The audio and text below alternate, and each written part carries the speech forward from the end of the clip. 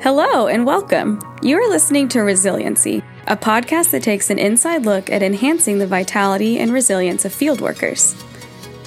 From experts in member care to frontline field workers, our guests will bring you their experience, their lessons learned, and always something practical you can take away and use to increase your resiliency in cross-cultural life and ministry. Co-hosts Silas West and Steve Finley are just one part of an ever-growing and strengthening net of member care in the Antioch movement. They want to see Matthew 24:14 happen and do everything they can to help field workers have the kind of resilience that enables them to make it for the long haul. Hey, welcome to Resiliency. We are so thankful today to have with us. They served in Central Asia now for the last 12 plus years, right guys? Yes. We are actually today coming to you from Europe, where we've been here at a great time together with a lot of our other family members in our org. And welcome. We've asked you guys today to let our listeners know, what have you found to be key to be able to make it for this long haul already of a dozen years. But first, I'd love for you guys just to let our listeners know a little bit about you. Why don't you introduce yourselves? Sure. I am 46 years old. We have 3 children, 2 boys, 12 and 10, and a daughter who is 7.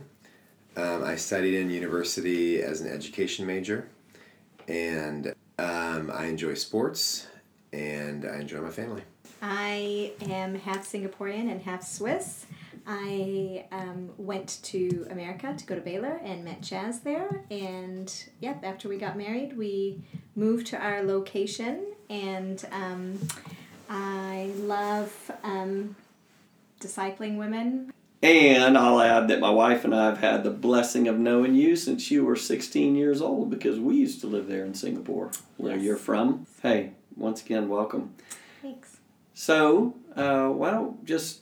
I know you guys have a lot to say about this, because literally we've walked with you through so many things and just have seen you be very resilient in a difficult place where you've lived in Central Asia. But why don't you just take us into your story a little bit of being life on the field these years? Yeah, so we had been married for 3 years by the time we moved in the field. We took our oldest child over when he was 3 months old. So we just started our new family as we moved overseas.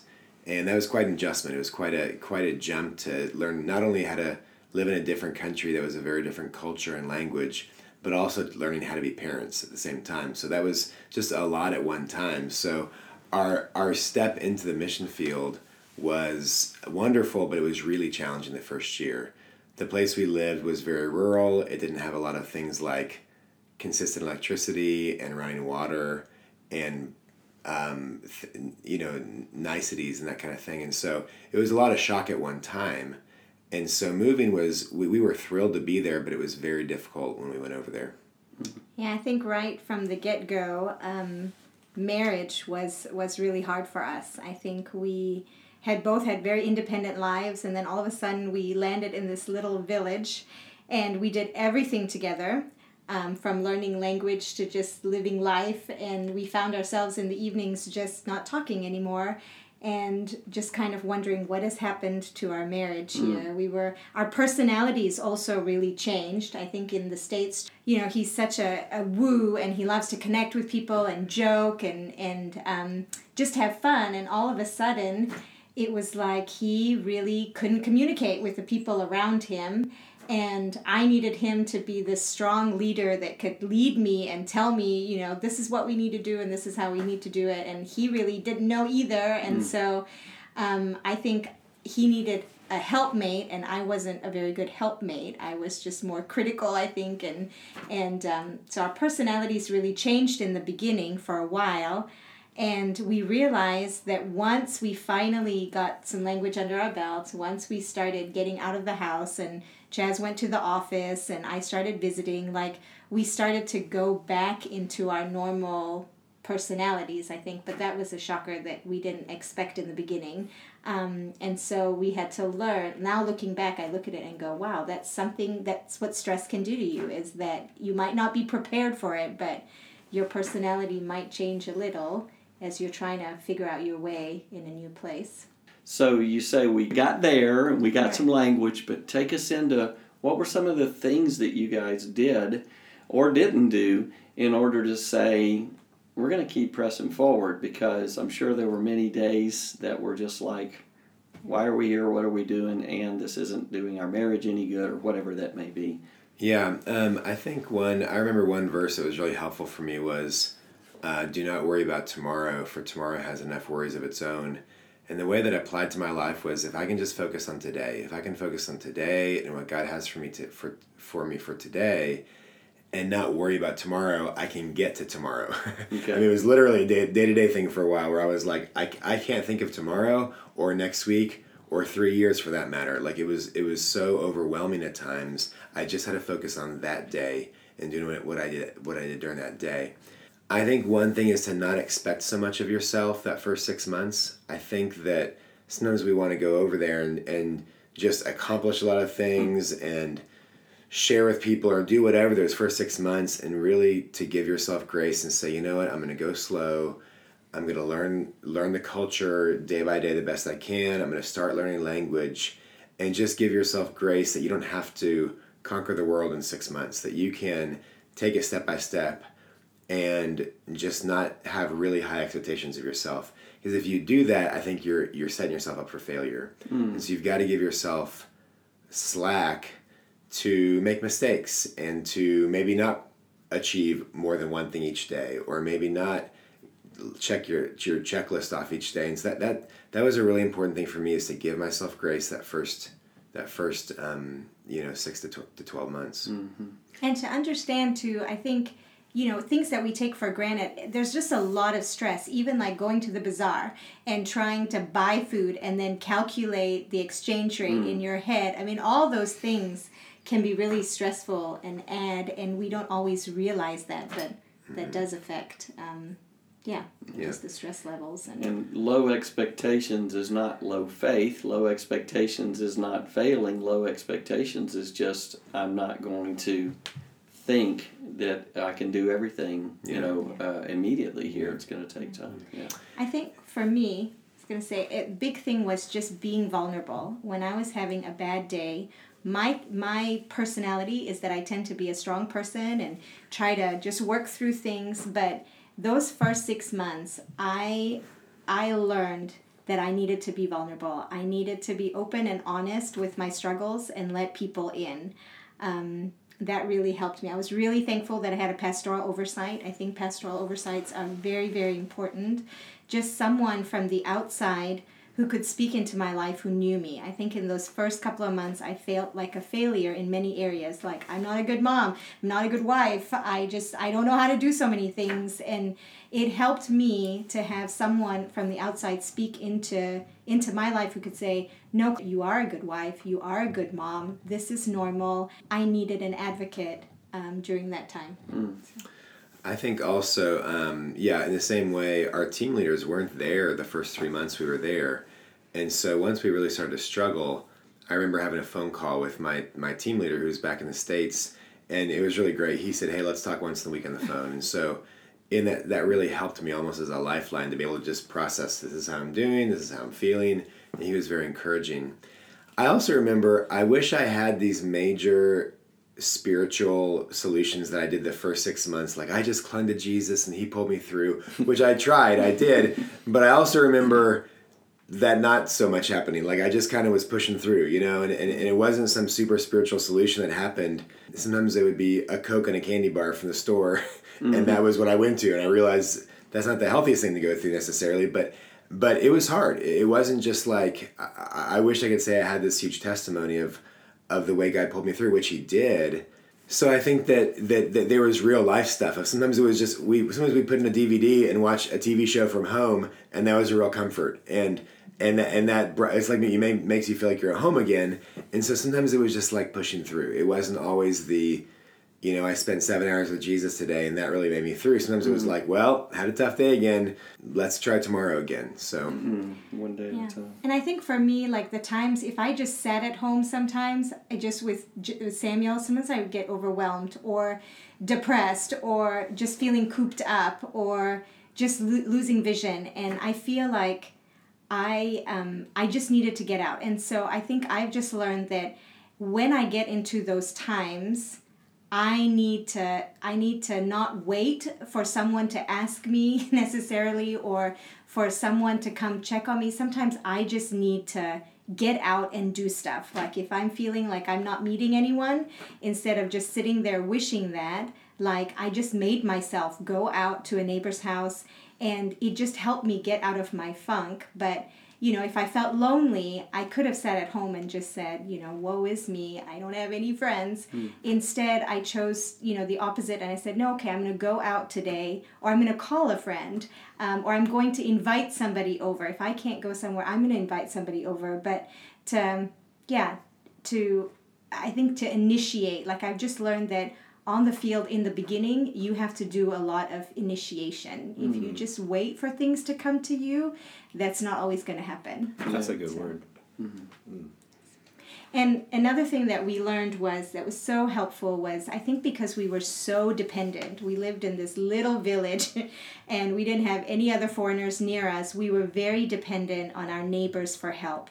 And I think that dependency really opened up the doorway for us to then be able to speak into their lives. I think because we needed them so much in the beginning that we didn't come in as these foreigners that knew everything and, here's what we have to offer. But our dependency on them, they just really loved on us and took care of us. And that was great. I think it really opened up the way for friendship, and then later for us to speak into their lives. And I'm really thankful. They really rallied around us. That's such a key thing to say here. You went to the local culture and you went to the local people and began to figure out how to find belonging. Some of the things that you would have had back in your home culture, just to begin to say, what does it look like to really, that's what the word enculturation means, is to adapt into the culture and the relationship. So that's great. It's also a sign of humility to be able to receive allow your needs to be met by a local culture rather than the things that you are used to from back home. And I think later on even, it went on to where I don't do well living in two worlds. Trying to keep up with America and the place that we lived in, I just don't have the capacity for that. And I just learned I need to get my needs met where God has planted me. And so part of it was not communicating as much with back home. And today I know that's, we have access with WhatsApp and Instagram and all those things. It's so easy to, connect with people back home. But I think sometimes it's important to give some of that up to be able to really settle and plant and get your needs met in the community that God's put you in. And part of it might be getting to know others of different organizations or different philosophies. Maybe they might not all agree with the way we think, but I've learned that some of my closest relationships are now with people that I didn't think we had a lot in common. But living in the place that we live in, it's such a hard place and we need each other that it's so sweet. I feel like when we have church together, we all believe that Jesus came, he died, he rose from the dead. We may come from such different gamuts, some might be more, Presbyterians to Methodists to Baptists or whatever. But when in a hard place, we found out we need each other and we love Jesus and we're here for our people and we're going to put all those other things to the side and we're going to become one. And that's been such a sweet place for me because I feel like we are all praying and interceding and calling to God on behalf of this people group, that when another person sees someone come to know Jesus, their win is my win. And that's been really beautiful to see, that it's not just like this is our team, so it's our win, but we're all in this together, and that's been very encouraging. Let's talk for a minute about comfort and safety. Because one thing I know about you can make any place a home like nobody I know. How did you guys deal with going to a place where, when you got there, not only did you not have the, quote, comforts of home, you literally didn't have water, that you could go to the sink and turn on the tap. You didn't have a toilet within your house. We walked to it when I went to your house. Just so that whole thing of how did you, your mindset and the way that you just kind of endured the loss of some of the comforts and began to make, a place that was so foreign to you home. Right. I think on the comforts side, you want comfort, not security, right? Oh, we're going to get security next, yeah. I think on the comfort side, I think it's hard. I mean, bottom line, electricity is nice, and running water is nice, and paved roads are nice, and ice cream is nice. We can agree on that. We can agree. Honestly, it was just hard. There's no question. It does get easier after a while. You do learn how to adjust to it, and sometimes I felt like we were just trying to survive. Sometimes I just thought if we can get enough clean water for a house today and get food, it'll be a good day, and everything's taken care of. But you do get used to it, and but you're also more tired. I think we would at 8:00 at night we were ready to go to bed because it's just hard to live and hard to survive. We said that was the missionary midnight. Yeah, 8:00. 8:00 in our village was the missionary's midnight, and so you do get used to it, but it is hard, and you've got to also account for that. In that we don't live in an urban society where everything is just snap your fingers. And so you have to let yourself slow down. You have to say, you know what, I can't get everything done today. I need to give myself some space to rest and to physically rest, to emotionally rest, because life is just harder. And so, it's harder for everybody else too. They all hard life too. And so you have to slow down to allow yourself to adjust to that kind of thing. So for me, whenever I go to a new place, I feel like our home it's really important for me to make home, a safe place and a place that I want to come back to. I think when we first moved there, we visited a lot of homes and they had like peeling paint on the walls, and it was just, it was not beautiful, and I love beautiful things, and I love painting and the wall colors and decorating, and at first I thought, okay, God, if this is what you've called me to, I can do this. But God, in His kindness, brought another missionary to my house one time in America before we were leaving, and she said, this is what gives you life. This is who God's made you to be. You need to do this when you go on the field. And at first I thought, really? But nobody else in our city lives like this. But the minute we got there, I painted the walls, and I, brought decorations and brought quilts and put up picture frames. And it was interesting because I think some people live with the mentality of, we might have to evacuate tomorrow, so why even invest in putting things up? But I think for me, I was like, I need to be able to feel like this is my home, and I want to come home to it every day, and it's okay. And the locals don't expect me to live the way they live. They know that I come from a different culture, and so that's been something I think along the way that has also been blessed other M's on the field. I think when they come to our home, they're like, wow, I feel it's peaceful and it's comfortable. And even for our kids, I mean, we live within 4 walls. I had the talk sometimes of how much is too much, but I'm like, we have a trampoline, and we have a basketball hoop, and we have a ping pong table, and we realize our kids don't have a lot of the opportunities like just going to a park or going to Starbucks or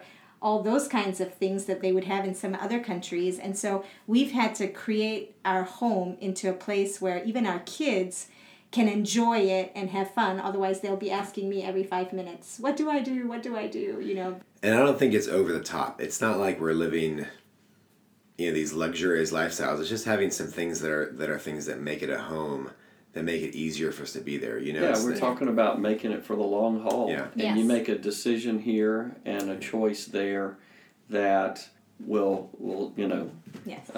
help us to make it. Right. Through these years, only you know the number, but I can safely say I can remember 6 to 8 times that you guys have needed to evacuate. At any point in time, anyone could think it would be reasonable and understandable for this family to no longer remain there. It's so hard. It is dangerous.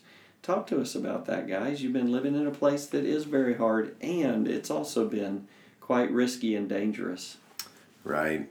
You know, when we went to this country, we knew that. We knew that it was dangerous. We knew that there were terrorist organizations who were active. We knew that it wasn't going to be just a guarantee that we'd be safe. And I think it's one of those things, I mean, it sounds very simple, honestly, but for me, it was a matter of God asked us to come here, so we're going to come here. Mm. And that's what's kept me there for these 12 years, is that this is God's call on our life, and so we're going to obey it.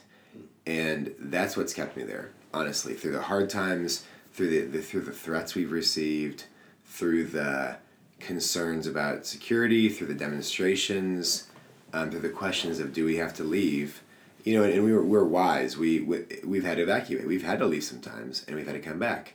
But the thing that's kept me there has been, this is what God is asking us to do, so we're going to stay, and we're going to push through. We had to count the cost, and we have to continually count the cost at different times. Just like the story where it says in the book, before you build a tower, you've got to count the cost. Mm-hmm. And so there's been times we've had to count the cost. For me, as the husband and father, I've had to count the cost for me, and then count the cost for my wife, and then count the cost for my kids. And there have been different nights at 10 o'clock when I've been wide awake in bed and fears hit me of, what if this happens? What if this happens? What if I die? What if my kids grow up fatherless? What if both my wife and I die? What if one of my children dies? What if one of my children gets kidnapped? Different things like this. And there's a place where you have to go at the end of the day, you have to say, God, I trust you. Mm-hmm. I trust you with my life. Mm-hmm. I trust you with my family's life. You know the day I was born. You know the day I'm going to die. And the same for all my family. Now, that does not mean we are unwise. We are wise, and we take precautions, and we learn about the situation that's happening, and we make good decisions. But at some point, I've got to say, God, I trust you, so I will obey what you've called me to do. Mm. Yeah, I think for me, I mean, we've had friends killed. We've had friends kidnapped. We've had friends arrested. And yeah, I feel like every time that we've gone back into our country, I've had to lay Chaz on the altar again and say, God, I give him to you. And, you know, really wrestle with God until I get to the place where I say, God, no matter what happens, I don't ever want to leave being bitter or upset at you.